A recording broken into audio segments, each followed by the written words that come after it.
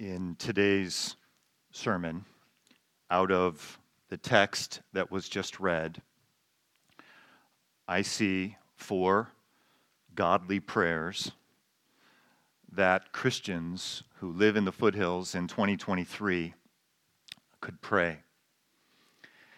It is a beautiful thing that events that took place 3,000 years ago relate to our lives today. The Word of God is living and it's active. So we are going to discover in this passage 4 prayers that you or I could pray. My suggestion to you at the outset here is I'm praying at the outset here that one of these 4 prayers will resonate with your heart. And you will pray this prayer today, the next few days, however long the Lord would have you pray this prayer. Now, of these 4 prayers, the first one is, I think, the most difficult. The first one is probably outside of most of our comfort zones.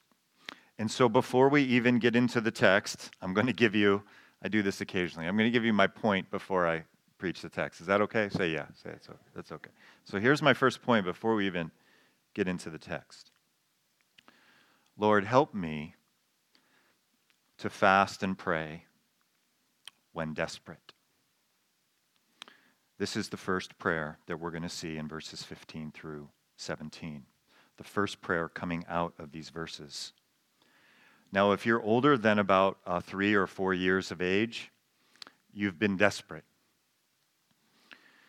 You've had a time in your life where it seems impossible, almost, to escape defeat or depression or discouragement. And in those times, we need to employ extreme measures. And this is the kind of situation that David is in. He is desperate inside of himself, in his inner man, in his soul, in his being. He is absolutely desperate. Now, if you're visiting with us today or you haven't been here, I'm going to set the stage to how he got to this place of being so desperate. It was late one afternoon. David was walking around on his deck. He should have been at work, but he wasn't. And he sees a very beautiful woman bathing. He sends some of his people. We were talking about this morning, maybe like the sheriff deputies, if you will, to investigate her. And he learns that she is the wife of one of his mighty men, one of his soldiers, who is incredibly loyal to David. He learns this, and he sends for her anyway. And she comes to the palace, and they commit adultery, and she becomes pregnant. And David is blind to his sin. He is blind to his own blindness, and he begins to live and act in a way that he comes to regret immensely. But for a season, he is blind to his blindness. And so we saw Nathan. God used Nathan to come to him with this exquisite parable. And he tells David this parable, and it brings David out of himself and out of this narrowness, what you see is all there is, and this blindness. David comes into the light, and he repents, and he begins to walk in the light. Nathan tells David that God has forgiven him. But there's going to be consequences, serious consequences, including the death of a child. So that's the stage being set. That's where we come to today. David has learned that God is going to judge this child. He is desperate. He loves this child incredibly, with the kind of love only a father or mother can have for a child. And so David is incredibly desperate inside of himself. And that's where we pick it up today, the passage that Curtis just read. So take a look with me. Hopefully you have your Bibles or your devices open to 2 Samuel 15. We're in the middle of the verse. It says, the Lord struck the child that Uriah's wife had borne to David. Notice how she's described here at the beginning of this passage. Uriah's wife. The Lord struck the child that Uriah's wife had borne to David, and he became ill. This whole unit of Scripture has been difficult for me as a reader. And so I want to share, I did this already this morning with those who were praying in my office, but I want to share just a little bit with you from a reader's perspective here. Now, I don't know if you're like me, but if you're like me, we go back to verse 14 where it says the Lord, the son born to you will soon die. Now, as a reader, when I read that, this is my response. And this is probably a sinful response, but this is my response. I don't know if it's sinful. This is my response. God, did you get the wrong person here to kill? Like if you're going to kill somebody, maybe not the baby. Maybe David. That's my response when I read this. And so when the Scriptures don't seem to say what I want them to say, I kind of have a problem going on inside of me. The Bible is without error of any kind. And this word is sufficient for us. And so we sometimes have to help ourselves understand the emotions and the reality of what we're dealing with, what we're reading.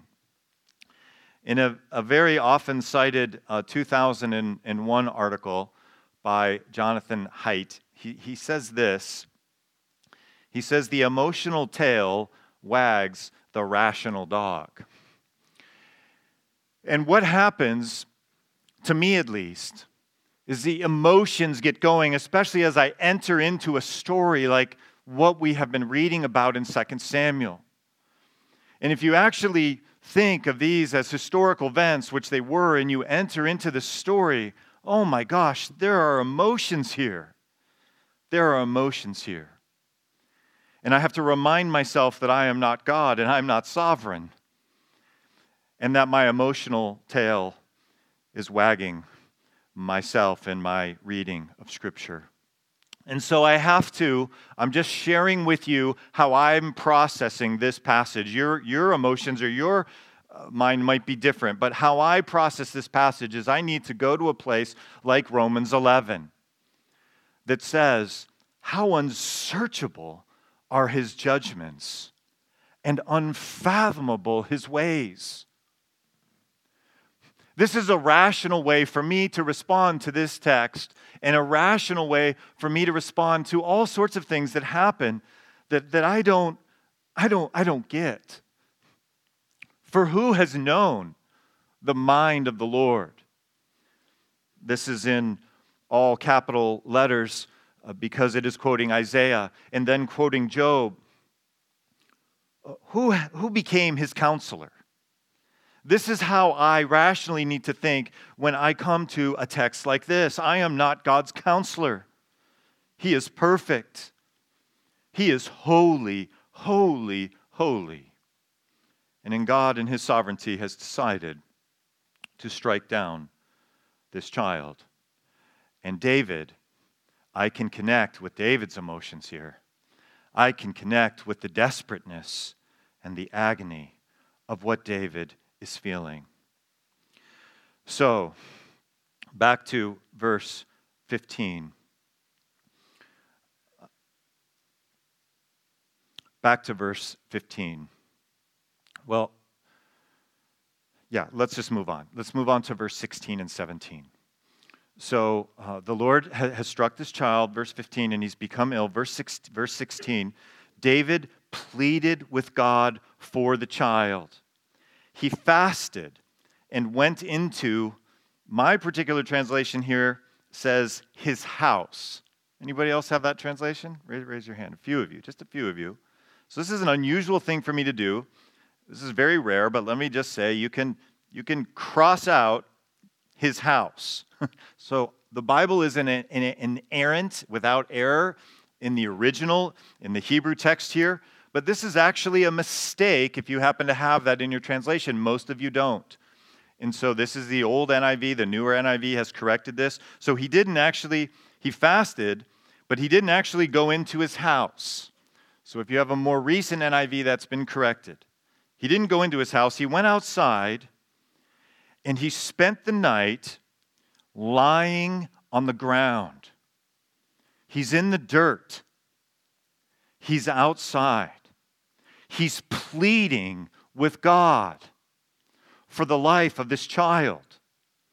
And he spent nights outside doing this on the ground, praying. This is a desperate man who is crying out to God in verse 16. He's so desperate. The people that care about him are concerned about him. Look at verse 17. The elders of his household stood beside him to get him up from the ground, from the dirt. But he refused, and he would not eat any food with them. We're going to learn in a moment, he did this for 7 days. He laid in the dirt, and he sought God in fervent prayer and fasting because he is desperate. He is desperate. This reminds me of another situation. Our evening women's Bible study is studying the book of Jonah. There is a pronouncement of judgment here in 2 Samuel 12. It's not an eternal judgment. It's a judgment upon this child because of what David has done. There's a judgment in the book of Jonah, chapter 3. Jonah began to go through the city one day's walk, and he cried out and said, "Yet 40 days, and Nineveh will be overthrown." A message of judgment. What happens when this message comes? Many of you know the story. Continuing in Jonah 3, then the people of Nineveh believed in God, and they called a fast and put on sackcloth from the greatest to the least of them. When the word reached the king of Nineveh, he arose from his throne, laid aside his robe from him, covered himself with sackcloth, and sat on the ashes. This is what they did in the ancient world. They fasted and prayed and put on sackcloth and ashes. Who knows, Jonah 3, God may turn and relent and withdraw his burning anger so that we will not perish.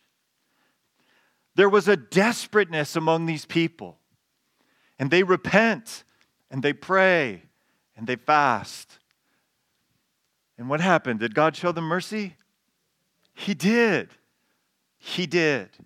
They met him. They fasted and prayed in their desperateness, and they met God there.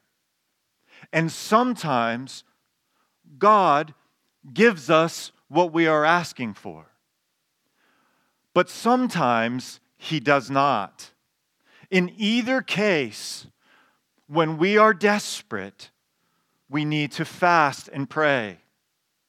And so I am suggesting that the Bible very clearly, for the reader, for the Christian reader in 2023, that one way to apply this passage today is to say, Lord, help me to fast and pray when I am desperate inside.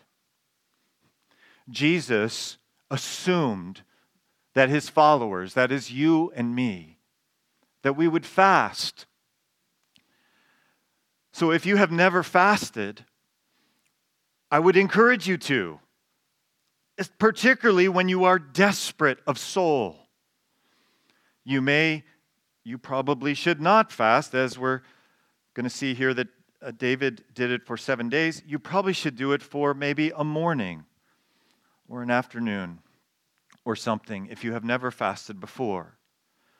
But the Bible teaches that Jesus' followers fast, and this text is speaking to us today about someone who is very desperate, needs God's presence, needs God's grace, and he fasted and prayed. So Jesus in Matthew 6 says, "But when you fast, anoint your head and wash your face so that your fasting will not be noticed by men, but by your Father who is in secret, and your Father who sees what is done in secret will reward you."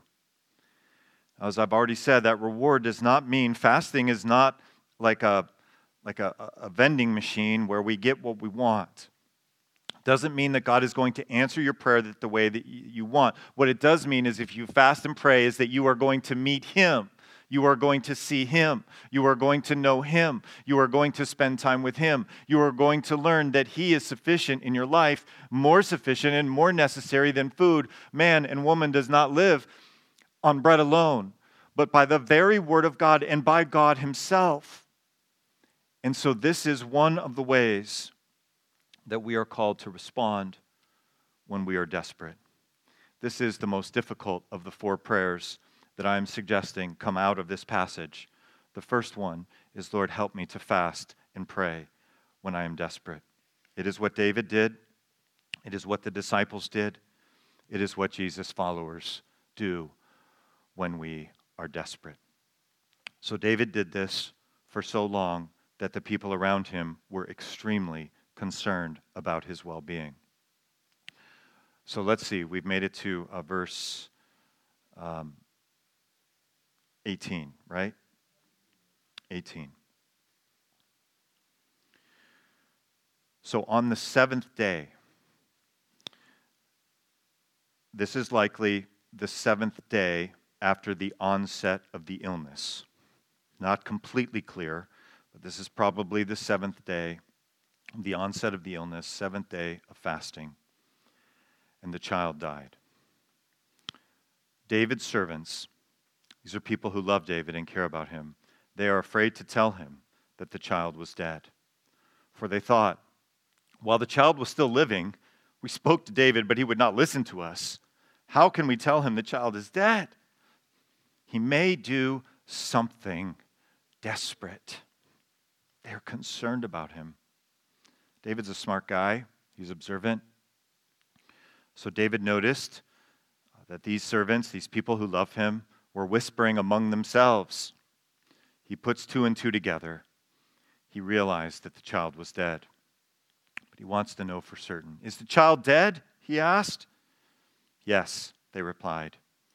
He is dead. Then David got up from the ground, from the dirt, where he has been for a week. I mean, enter into this text. Think of this as a movie. Someone you love and care about is lying in the dirt for a week and hasn't eaten. After he had washed, he put on lotions. That would have been normal for a well-to-do person. This was like brushing your teeth for us or something. He put on lotions. He changed his clothes. And he went into the house of the Lord, or the tent of the Lord, where the Ark of the Covenant is. And he worshiped. He worshiped. Let that hit you. He has been so desperate. He has been fasting and praying for a week. He has been grieving.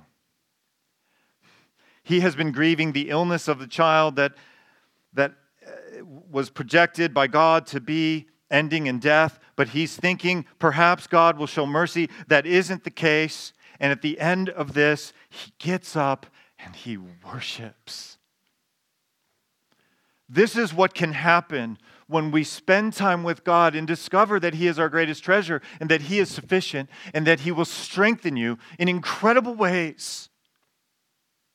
He worships. This reminds me of something else in the Old Testament, the Old Covenant. We've looked at Jonah. Some of you may know where we're going by God's providence. We sang part of this passage of Scripture as the first song in our worship set today, Job chapter 1. Some of you may not be familiar, but in a moment, Job lost his children. He had 10 children. He had a robust, beautiful family. You know, you visit some people, particularly if they have a lot of children, and their family in this context, in an agrarian society, on a farm, a ranch, a vineyard, they all work together. They live here, live there. This beautiful family. 7 sons and 3 daughters. This is what an ancient Israelite's dream of a father would be, to have a family like this. And in a moment, he loses all of his children. 10 of them. Job arose and he tore his robe and he shaved his head and he fell to the ground. And what? What did he do? He worshiped. Who can do that? No one, apart from God meeting you in a desperate place. He worshiped. He worshiped in his desperateness, in his agony, in his grief. He worshiped the same God who helped Job worship, that helped David worship, can help you worship when you are desperate. That same God is alive today and operating in our lives. He said, Job, naked I came from my mother's womb, and naked I shall return there. The Lord gave, and the Lord has taken away. Blessed be the name of the Lord. We sang those words not too long ago. So David has worshiped. We see that fasting is not a quid pro quo. It's not like if you do this, you're going to get that. David did not get what he wanted, the life of his son. But David experienced the power and presence of God, and he worshiped. We're in the middle of verse 20. So then he went to his own house, which was the palace, and at his request, they served him food, and he ate. He had to request it because this isn't normal in ancient Near Eastern culture. When your child dies, you don't eat normally. David is doing things a different way here. And this is saying something to us. He is not following convention and culture. Verse 21, his servants asked him about it. Why are you acting this way? While the child was alive, you fasted and wept. But now that the child is dead, you get up and eat. They're confused. They're confused because that's not what ancient Near Eastern Israelites did. They fasted for a long time, maybe for a week, after the loss of a child or a loved one. So David responds to them, verse 22. He says, while the child was still alive, I fasted and wept. I thought, who knows? The Lord may be gracious to me and let the child live. But now that he is dead, why should I fast? Can I bring him back again? Of course not.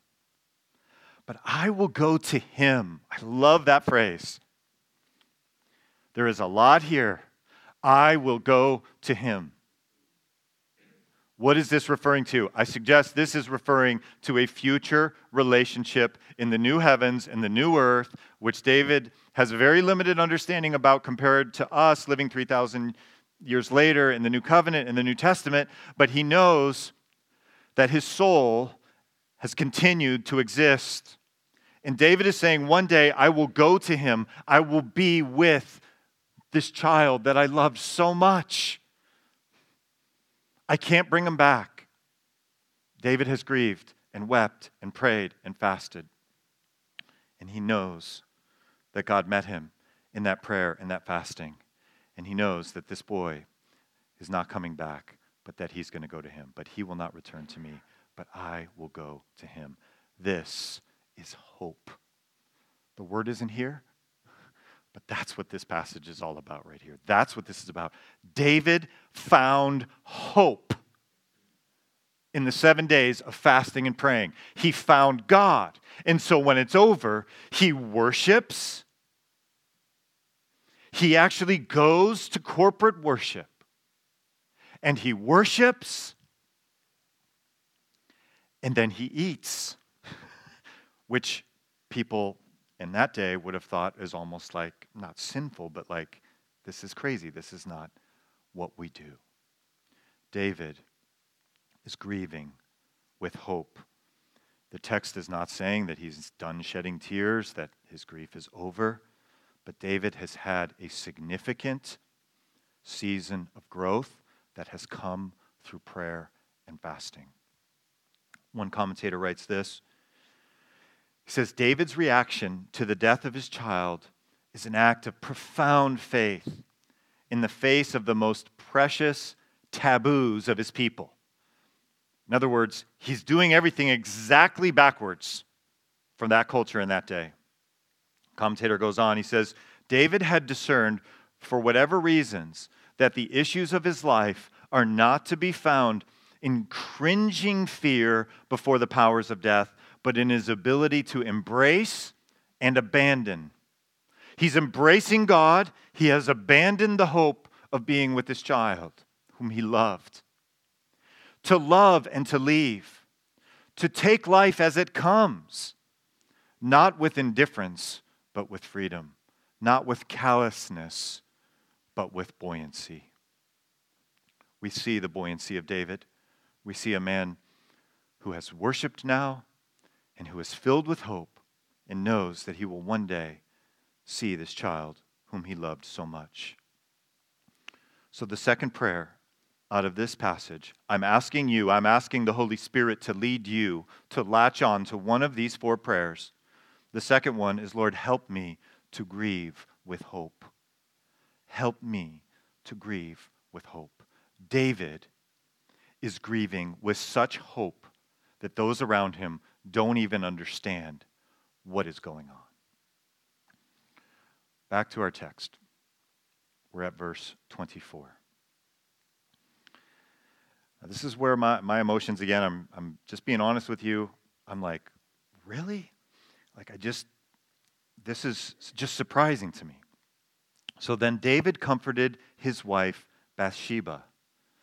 So the honor students or the careful reader here, how was she described at the beginning of the unit of Scripture? Uriah's wife. And now, so third rows are allowed also. So now, David comforted the Holy Spirit who inspired this text. David comforted his wife, Bathsheba. Again, I don't know if you're like me, but my emotions are like, no, David didn't deserve Bathsheba. And David, if someone's going to die, it doesn't seem like it should have been the child. I'm just sharing my emotions to you, which are needing correction from the Word of God, from Romans 11. Back to our text. So David comforted his wife Bathsheba. He went to her and lay with her, and she gave birth to a son. And they named him Solomon. The Lord, Yahweh, loved him, loved Solomon. So we're seeing God's stamp of approval on this, beginning at verse 24. The way she's described, his wife, they have a son, and the Lord loved this son. They named him Solomon. The Lord loved him. Verse 25, and because the Lord loved him, he sent word through Nathan sent word through Nathan the prophet to name him Jedediah. Well, of course, they named him Solomon, and God says to name him Jedediah. Somebody needs to help me with this later. So Solomon has two names. The Lord named him Jedediah, and they named him Solomon. And which one seemed to have stuck? Solomon. So maybe one of you can help me figure that out. I'd love to say, now let me explain to you why I have no idea why this child has these two names, Solomon and Jedediah, and why Solomon stuck and Jedediah didn't. All right, so what we see in verses 24 and 25 is something, at least to me, is very surprising. It's unexpected. And the Lord loved him, that phrase about Solomon or Jedediah. It hints at Solomon's future role as king. God's grace has triumphed over David's terrible sin. The line promised to David will continue through this son of David and Bathsheba, and from this line, the Messiah will eventually come. Oh my gosh. Again, I'm just revealing myself to you and my arrogance. Like, God, did you get this all right? Like, did you kill the right person? Are they supposed to be married after he did this? Not only are they to be married, but the Messiah, the Savior of the world, is going to come from this couple, Mike. Do you think I know what I'm doing? God is saying to me as I'm preparing to preach the sermon. That's what happens to me during the week. I know what I'm doing. The Messiah, the lineage of Jesus, goes back to David and Bathsheba. Oh my gosh. Matthew 1, a record of the genealogy of Jesus Christ, the son of David, the greater David, the son of Abraham. And then if we jump down to verse 6, and Jesse, the father of King David. David was the father of Solomon. I don't know why it doesn't say Jedediah, but David was the father of Solomon, whose mother had been, had been Uriah's wife. To me, the word isn't here, but this just screams grace. Grace. God redeems David's life, this marriage, this relationship that started with such evil and lust. God has taken it and blessed it, made it extraordinary. So third prayer. Again, I'm praying that the Holy Spirit will have you link with at least one of these prayers and pray this prayer today, tomorrow, I don't know, as long as the Lord would have you pray it. Lord, help me to believe that grace can triumph over any sin. And God has been working on me that I'm somewhat of, as one of our former elders used to always say, his name was Wayne. He would say, Wayne, my name is Wayne, and I'm a recovering Pharisee. And I think I am also a recovering Pharisee because I have an emotional tendency, at least, to want to edit the Word of God. And God is operating in ways that are unfathomable to me. And the Messiah is going to come through this marriage of David and Bathsheba. God's grace can triumph over any sin in my life, in your life, no matter how big or how grand. And this is a big one. This is a grand one, but God's grace is better, bigger, more profound. That's how David was able to get up and worship. That is how David was able to have hope after this terrible, terrible thing happened to him because he met God. Just like the Ninevites, they met God. For them, God answered the prayer the way they wanted. For David, He answered his prayer the way David didn't want because God is doing something unfathomable. And the emphasis here is on Solomon, on Jedediah. All right. Last few verses I want to summarize. 26 through 31 is our last few verses. I'm not going to go through these verse by verse, but let's summarize what 26 through 31 say by looking at verse 29 itself. Verse 29, so David mustered the entire army and went to Rabbah and attacked and captured it. So for those of you that have been here in recent weeks, here's a question for you. So when David was walking around on his deck late one afternoon, he should have been out with the army. And the end of this unit, David is out where he should be. He is the commander-in-chief, and he has mustered the entire army. And he has gone himself. He didn't stay back at the palace. And he attacked and captured it. Others did the work, but David shows up on the battlefield, and he does his job. He is finding joy and fruitfulness in doing what he should have been doing way back at the beginning of 11 in chapter 1, late one afternoon. He is now doing what he should have been doing. And one other crazy comment here. I'm not sure.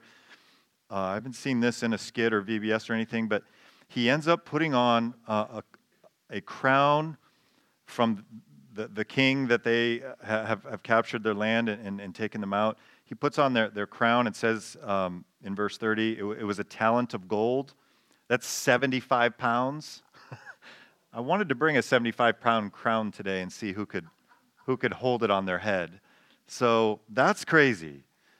A 75-pound crown on David's head. He's back on the battlefield. He's back where the king should have been, instead of cruising around on his deck late one afternoon. So Lord, help me to find joy and fruitfulness. David was a soldier. He was a military commander. He is finding his place. And so I'm just broadening that circle. David is finding joy and fruitfulness in life after a serious sin, after a season of anguish, after being desperate. It began with his fasting and praying. And God in his grace has showed us how God was doing something extraordinary as the Messiah is going to come through, something that none of us would write the script this way. How's the Messiah going to come? He comes through the line of David and Bathsheba. Let's bow our heads and pray together. Lord, we all need help. Most of us living as, on a global scale, pretty comfortable lives. Pretty comfortable lives. And in our comfort, many of us, not all of us, but many of us have neglected your word. Where Jesus says to us, his followers, when you fast, don't be a showboat about it. We have neglected this discipline of prayer and fasting, Lord. Some of us need to pray that you would help us with that. Others of us, God, we are desperate for hope, and we need your help to grieve with hope. Others of us, we may have, like David, sinned in great ways, and we have allowed the enemy to think of ourselves as lame or not redeemable or whatever. But God's grace is so mighty that David comes back to life. And God, in your sovereign grace, chose to make the Messiah come from this union of David and Bathsheba. Lord, help us be restored to joy and fruitfulness after difficult seasons of life. We pray this in Jesus' name. Amen.